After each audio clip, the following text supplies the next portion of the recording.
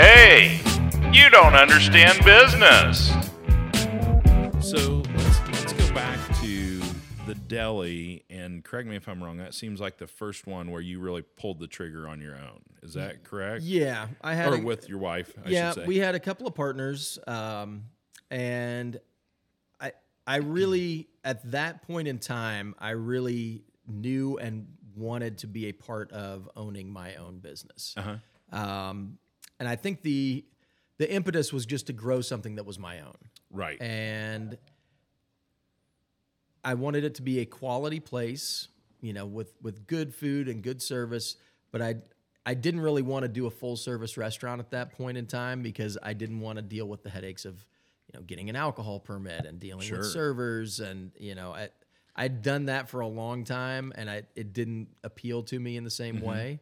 So I thought a higher end deli would be a great way to go. Right. And so we did a from scratch deli with, we baked all our own breads and we had all of our own sandwiches. And what you learn is that if you're going to do all that and you're baking your own bread, you got to get up early in the morning. Hence me not wanting to be a baker. But it was really good food. Right. And so we were very proud of what we had going. I didn't realize, I don't think, when I first opened the doors to the deli, how many tasks, and this is me being a general manager of restaurants, right, growing my own places. I didn't realize as an owner how many things land in your lap that no one really talks to you about, like, hey, you got to file your sales tax for the month. Or, there was things that either an accountant took care of or a bookkeeper of some sort. Right. There was a lot of those behind the scenes things that somebody else is doing that when you open up a store, those become your things. Right. And, I was used to dealing with, our accounts payable as far as, our vendors and payroll and things like that. But I think a big shock to me when I first opened the doors for my first business was just all of the mundane, weird stuff that you have to do as a business owner. There's a lot of paperwork. Yeah. There's just a lot of weird, you get notices from random government entities that they need you to file something. And it doesn't sound like much at first. Sure. Until, it takes a half hour or 45 minutes to look up all the numbers that they want you to look up, or, how many employees work during this particular month and what your average payroll was or whatever it is. And you're like, well, it's just a couple things. But then some other entity sends you something else, And so it seems like there's a constant flow of just random, one-off random things. It's child support payments. It's, filing different things with the state or federal government. And as a small business owner, it becomes a lot of stuff. And you end up spending, hours and hours every month just doing stuff that doesn't really help your business at all in any way, shape, or form. And I think that was a big surprise to me when I first opened the doors. I knew I would have to do some of that stuff, but the amount of that stuff was surprising to me. Well, I think you made the comment about child support payments. That was a shock to me because I bet we had ran for 10 years before I got the first notice for a child support payment. Not for me. Still married, paid for my kids. But I said, what's this? This has nothing to do with us. And my wife's like, well, yeah, we got to garnish their wages, and all this. And I'm like, and we don't get paid to do this? This is, and at the end of the day, I'm all for it. The child support's got to be paid, right? I want to make this clear. I'm not advocating anything here. But again, it's just very frustrating that we have to go through those steps. At the end of the day, that deadbeat, and I am going to call him a deadbeat parent at that point, needs to take care of their stuff, right? Well, there's some, I deal with it a lot. And most of the people that I deal with, there are definitely some deadbeat parents. Right, sure. But a lot of them, it's just the court order, and that's the way they do it to make sure that they get credit for paying their child. Well, then let me retract that payment. But, I thought you had to like be to a certain point to go. Oh, okay. No. But okay. and for the most part, it's just a court-ordered deal. And I mean, we Gotcha. get garnishments for all kinds of stuff. You Yeah, know, not just restaurants, child support. it's pretty common. You know, you've got a delinquent medical bill or Right. something like that. Sure. And that's just the way they handle it. You know, the court's like, hey, you know, take $20 out of their check every week until it's paid. Yeah. And so you got to set all that up. But you know, as a business owner, like it's a incurred cost. Yeah. You know, as far as it, even if it's not costing me any monetary amount, it costs a lot of time. Yeah. And that's Yeah. time that I don't get to spend doing something else. And I Yeah. wish that it was a little bit more on, you know, maybe the employer or the employee, you know, Sure. if they could just go into the portal and say, hey, look, I've got this garnishment that Yeah. the court said I had to, you know, here's the information. This is where the money needs to go. And, you know, let them set it up instead of putting the impetus on the employer. I had a guy that worked for us for a week last year. Yeah. So they, you know, he worked for us for a week. Yeah. The state knows where he's at that point. He left after Right. a week. We get the child support order. And so I've got to send back, hey, this person no longer works here. Right. And so I sent that back. I bet I have received over the course of a year 20 of these for the same employee, right? And I finally called him up last week and was like, look, I keep getting these. I Right. keep telling you guys that he doesn't work here. He hasn't worked here. He only worked here for a week, Right, you know, right. last year. And it turns out that he had moved to a different state. And somehow when he moved to that other state, the other state's child support people had kicked in that he had worked here, and they put in that he was a current employee. Oh. And so they, even though I told him that he wasn't, not here. it was hung up in the system. And so I don't know how many hours I probably wasted more hours than that guy worked for me Oh man. on just telling the state to quit sending me these Right, these notices. And so as an employer, you know, like I said, that was one of my early things that I was surprised about. And I'm still to this day shocked at how much time gets sucked out of my week or my month. Right. Just like filling out basic stuff that you have to fill out. Right. It's a lot. It is overwhelming. I know my wife spends a ton of her time. Like that's all she does. I mean, she does some sales for us. Well, she does a lot of sales. Let me preface that. But you know, she spends probably half her week dealing with paperwork. Yep. You know, because we're not to the point that we need a bunch of full-time people in those positions. But you know, yeah. So you still deal with it as you're, you know, building to that point. Yeah, you and know? and even then, if you have somebody else dealing with it, now you're paying for an employee to sit there and deal with this stuff. Yeah. And so you're incurring even more cost. I mean, right Right. now it's just my time, which is, Yeah. you know, it's just part of owning a business. But you know, as you get employees and they have to deal with that, that's an incurred cost of the Yeah. business, and it can be substantial. Oh, sure. So the deli didn't end like you would like. You know, you exited, Yeah. and then you went back to the one restaurant where you've Yep. been for a while. Obviously, not quite ready to plunge into another business. So, at what point did you start getting the itch again? You know, I think after the deli, you know, when we exited, it was rough at the end, and we were lucky that we were able to get out because, like I said, a lot of people at that point didn't Right. get out, Right. and so it could have been even worse than it was. But I ended up kind of working for the old restaurant and still putting in time at the deli for free, just to kind of help goose it along until we could wrap things up. Right. And so there was a lot of hours put in between the two restaurants, and it was a rough time. So I think after we finally wrapped that up, I was kind of like, you know what? I'm happy. Just like let's go work for somebody else. Let somebody else have the headaches. Right. And I'll just, you know, I'll make my money and my bonuses and call it a day. Right. And for a long time, I think that was enough. I think I got to the point where my kids had finally gotten a little bit older, and I had a little more free time because they were young when we started the deli. Right. And when they got to a point where they were a little more self-sufficient and I had a little bit more time to like just sit and think about things, that's kind of when the itch started coming back. And it seems like when I talk to entrepreneurs, they come in two flavors. There's like the people who get started young and get something going, so they've got something positive happening. And then there's the people that start in their like 40s, right, late 30s, early 40s, depending on how old their kids are. And I feel like at that point, I had enough experience and enough knowledge of business in general. Right. And I actually went back to school and got another degree during that time because I knew that I wanted more actual business acumen.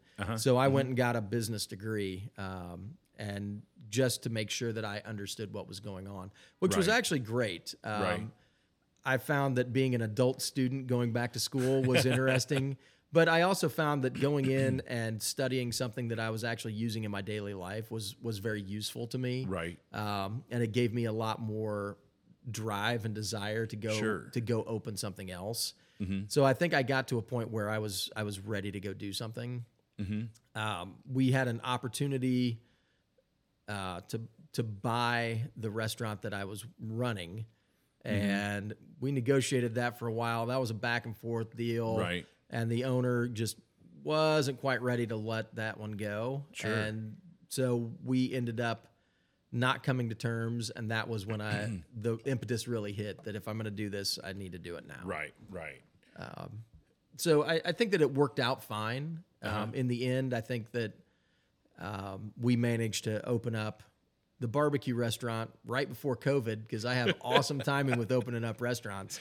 And then we opened up the steakhouse during COVID. That was 2020. Yeah. So end of 2020. So that was a bold move. I feel like, but it all worked out in the end. And I think that it positioned us when everything started to open back up and come back online to have something that was available to people. Right. So it was a good thing. When we didn't have any of the baggage.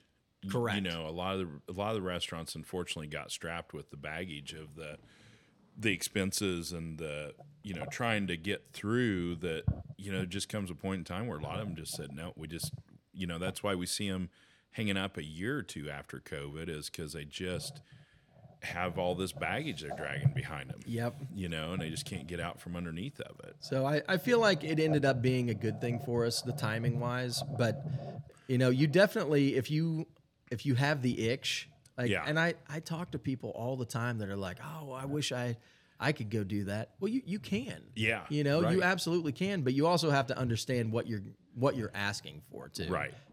Because it's not a 9-to-5, and I've got friends that have been very open and honest about the fact that they wouldn't want to do what I do. Right.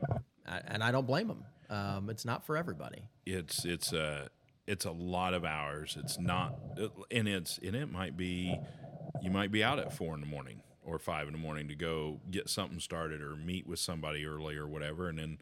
Guess what? It doesn't matter if it turns 5 o'clock. You may still be there because you got to finish up for the evening shift, or a manager calls off, or whatever it is. Yeah, staffing issues is a different episode, I think. But I will say that there's a lot of good things to being an entrepreneur. Yes, and so I'm happy every day that I've chosen to do this, and I've opened multiple businesses at this point, and seen the life cycle on a few, still have some in operation, some in different industries. So it's interesting to me to see the differences and similarities between businesses. Yeah. And just talking to other business owners, I find fascinating. Right. What issues that they have to confront, what drove them to become an entrepreneur, why they got into business in the first place. If it's a multi-generational kind of thing, those are always interesting to me. Right. So I think that it's fascinating, just talking to people about it. Oh yeah, well, because and I don't want to paint the picture that that we do nothing but run the business. Sometimes I sleep. Yeah, and it's there's been a few weeks where, I mean, I'm yawning. I need more coffee. Not gonna lie, you know.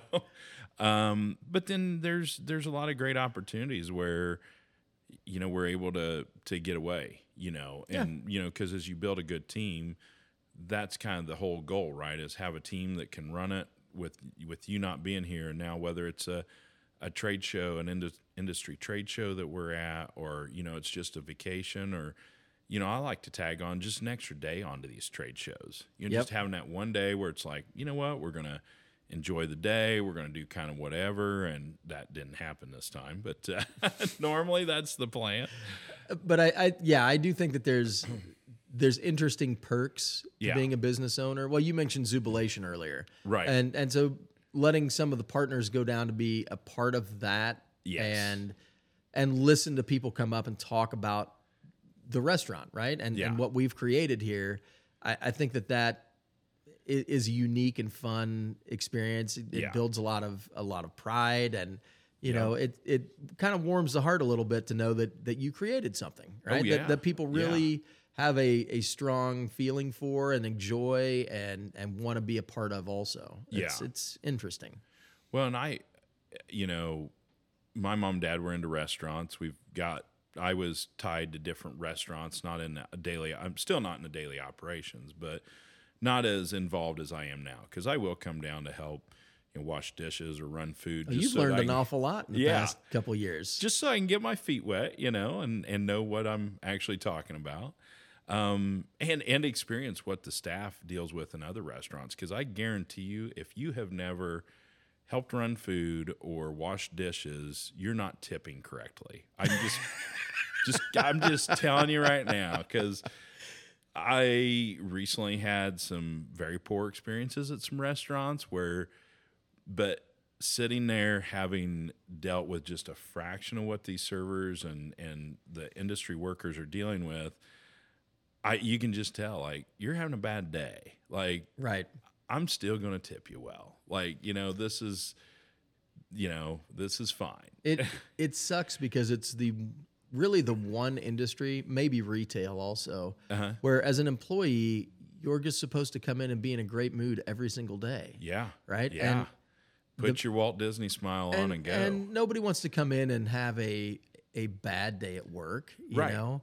But I think that you're not even allowed to come in and have just an okay day, right? Right. Like you've got to have the biggest smile on. You've got to make sure everybody feels welcome, and you know, you've got to be on your A game all the time. And there's definitely days where you're just like, I'm going to go through the steps, right? I'm going to make sure that you've got your food and your drinks and that everybody's taken care of. Yeah. But maybe I'm not feeling all smiley today, right? Like I'm going to be a little just more formal. Maybe I'm not going to be chatty at the table. Right. And that's, for some people, just not good enough. And it's frustrating because, you know, the staff, and I'm not just talking about my restaurant, but I think every restaurant, like there's always some people that are not caring about their job. But I think there's a lot of really good people out there that really care about their job, in restaurants and retail and a bunch of other industries that just, you don't understand what they have to go through during their day to make things happen for you as a customer. And I try to be very understanding with, you know, vendors. You know, I had a dumpster that didn't get emptied a couple weeks in a row. And I'm calling up the customer service rep, and I'm sure that they get yelled at all the time. Right. All the time. You're not calling them to tell them that they are doing a great job, right? But I'm not going to be rude or belligerent to that person. He had nothing to do with my trash not getting picked up. Yes. And I just want the situation resolved. So I'm going to speak to him like a human being and give them the information. Now, if their company as a company can't resolve that issue, then I'm just going to leave that company and go to some other company that can take care of it. But at any rate, it's not the customer service person's fault that my trash didn't get picked up. So I try to be patient. Sometimes it works. You know, I do get sales reps that sometimes I get a little short with if they promise things and can't deliver. But that's a different story. But that's a different story. Like we have a personal relationship. You promised me something and you didn't come through. So, you know, we're going to have a different conversation. Well, because I mean, you know, it's one of the things that we've added is the customer service department. You know, and it's amazing. I'll listen into some of the calls or bump in just to see how things are going. And, we had a customer doing Christmas stockings with us, and this was in middle of December. He brought them in, and we said, well, we're booked already. He said, we'd love to do this for you, but we're already booked. And so anyway, he leaves them, says, well, I'm going to need them for next year anyway. Just run them in January or February. Okay, fine. So we're trying to get them worked in January, and I don't remember what prompted the whole thing. But anyway, he calls customer service and just rips into them. I'm not going to say everything. Well, and it's not public radio, but I'm still not going to say everything that was said. And, dropping the F-bomb and all this stuff, and they're trying to calm him down. And, they're getting managers in on the phone call to try to calm him down. And it's $8.50 to get these stockings done. Like, what's wrong with you? We'll get it taken care of. So finally, he's dropping the F-bomb, and he finally gets done. And he says, well, you have a blessed day. Oh, no. You don't get to talk like that now. Like, we're done with you. And so I get to be the one to call him to inform him that if he doesn't apologize to the customer service girls, we're just not doing his work, period. Like, he can come pick them up. Like, we're done. They're still that was over a year ago. They're still in the store. He won't even pick them up. So I'm just like, how people can think they're on such a different level, maybe, than anybody else. And these people are, and I'm like, we're not going to behave that way. Some people can't help themselves. No, it is what it is. So part of the entrepreneurial process, right? Like, that's right. Learning how to deal with that. And I think that's, one of the things we're trying to accomplish here with the website and the podcast is people that are beginning or not ready to take that step out or struggling with their steps. Like, how did we make it through this? Because I think that's the biggest downfall to business owners is I just can't do it anymore. And they just want to give up. They want to shut the door. I do think there is some validation to recognizing, like we've done, with one of our restaurants recently, that we said, no, we need to stop the bleeding and move on to the next project. Yep. And that's, what you don't make those decisions because you're mad from something that happened that night. No. You got to process it and look at and analyze it before you just pull the plug on it. And I think that's a difficult. I know business owners that have owned businesses for 30 or 40 years that still process their business decisions based on gut feeling or their personal relationship to whoever or whatever. Yep. And it's like that's just not. It's not a good way to run your business. No. You need to evaluate it and just be objective about it. You may love that business that you've been operating for 10 years. Sure. But you're coming at it from an emotional level. And when you go to sell it, or if you are trying to put somebody in place to run that for you and they're going to run it a little differently than you do, you get emotional about it. Yep. But you have to evaluate, if I put that manager in place to run that business, he's not going to do it quite the way that I did it, but he's going to be 90% of the way there. Right. And then I don't have to be there, and I can go do something else that's more valuable to me. Whether that's open up another business or take time off with your family or whatever that thing is. And so you need to evaluate that, because at the end of it, you're going to sell that business or it's going to close. Yeah. Like those are the two things that are going to happen, right? Yeah. And you won't be there either way. Right. So what do you need to do to make that business successful and to accomplish your personal goals? Right. Because the business is a vessel to accomplish personal goals. Yeah. Right. Right. Like I love to cook and I love working in restaurants, but that's not what I want to be doing in 10 years. Sure. 5 years. Right. I have other personal goals. And in order to get to those goals, I've got to put steps in place to get from point A to point B. Oh, yeah. And as an entrepreneur, you need to realize that.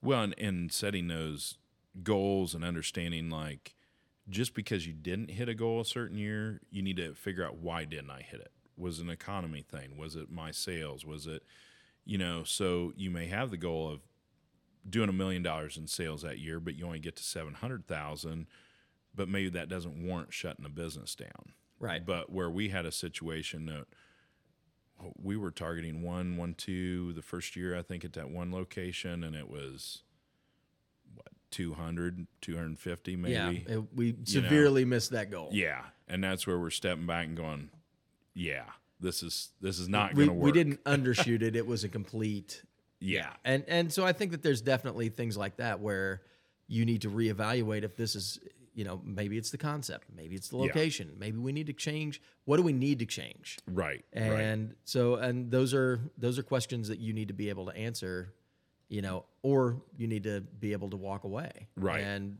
so I think that it takes a different skill set to be an entrepreneur than it does to just be a manager. Or, I mean, you may be a great manager in whatever business that you're running, and you may have a good idea of what it takes to operate day to day a successful business as a drugstore owner, or a comic book store clerk, or whatever it is. Right. And you may have good contacts with vendors and a good client base that you can bring with you when you open your location.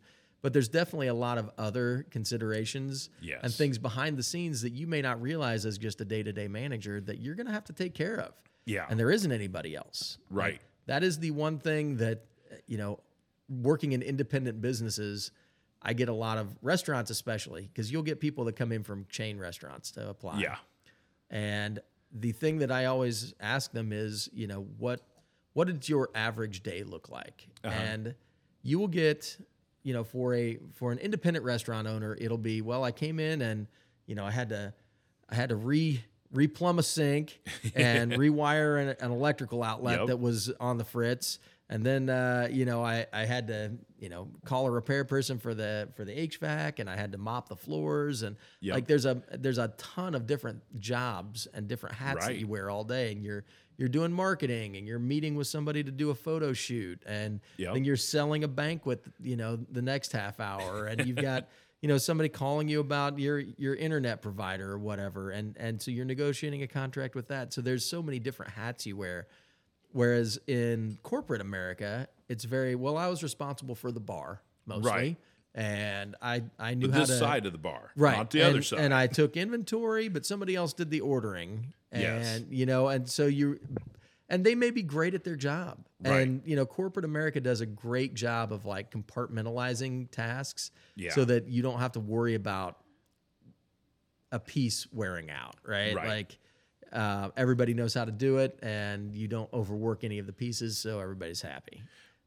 Independent restaurants and entrepreneurs, different story. So it makes a difference what skill set you have. Oh, sure. Well, and that's why we see I always hear all the time, why can't our town get a this or get a that in here? Why don't we have the Texas Roadhouse building, or why don't we have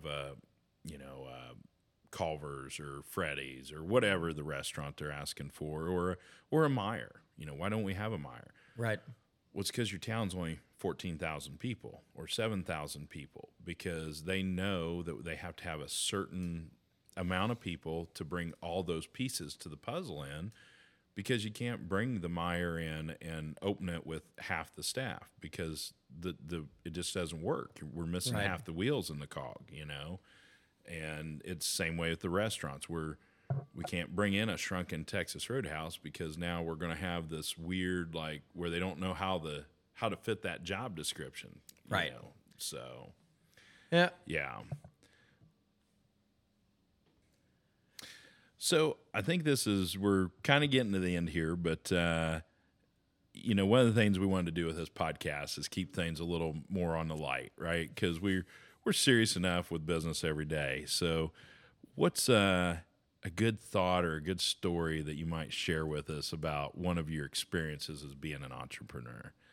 I think that, we've talked a lot of generalities, and, I think that as we go, we'll get more into detail about, some of our previous business ventures and some things that we did right or did wrong. Right. But one of the things, especially in restaurants, that I've learned is the customer's not always right. And Yes. you have to be able to tell that customer no in a way that doesn't upset them per se, but lets Right. them know what you're trying to get across. Sure, And sure. so I had a company come in that wanted to feed their employees lunch, and Okay. they did this about once a month. They fed the employees lunch.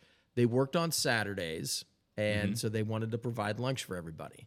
Their budget for each employee was $5. Well, and let's set the time frame too. That's This was like 2 years ago. okay. Because Right. even 15 years ago, that's a tight budget. Right. Like you're not going to McDonald's and getting much for that. Yeah. Right. So $5 per person, box lunch. Yeah. Right. Like with the box and silverware and the whole deal. And delivered And to the factory? delivered. Okay. And delivered. Or whatever it Yes. was. And so the problem that I had, and my manager was like, oh, well, it's sales. We should totally take it. And we'll just decrease what we're giving them to match the price that they're willing to pay. Right. And I said, no, because that cheapens our brand to Right. hit their price point. And Yes. that's nobody else is going to do that. Right. You know, Right. McDonald's isn't going to be like, oh, well, we'll just make our Big Mac cheaper Right. to fit what you're willing to pay for it. It's Right. not a barter economy. Right. And so our food costs a certain amount of money, and I felt that it's a home cooked from scratch food item. Sure.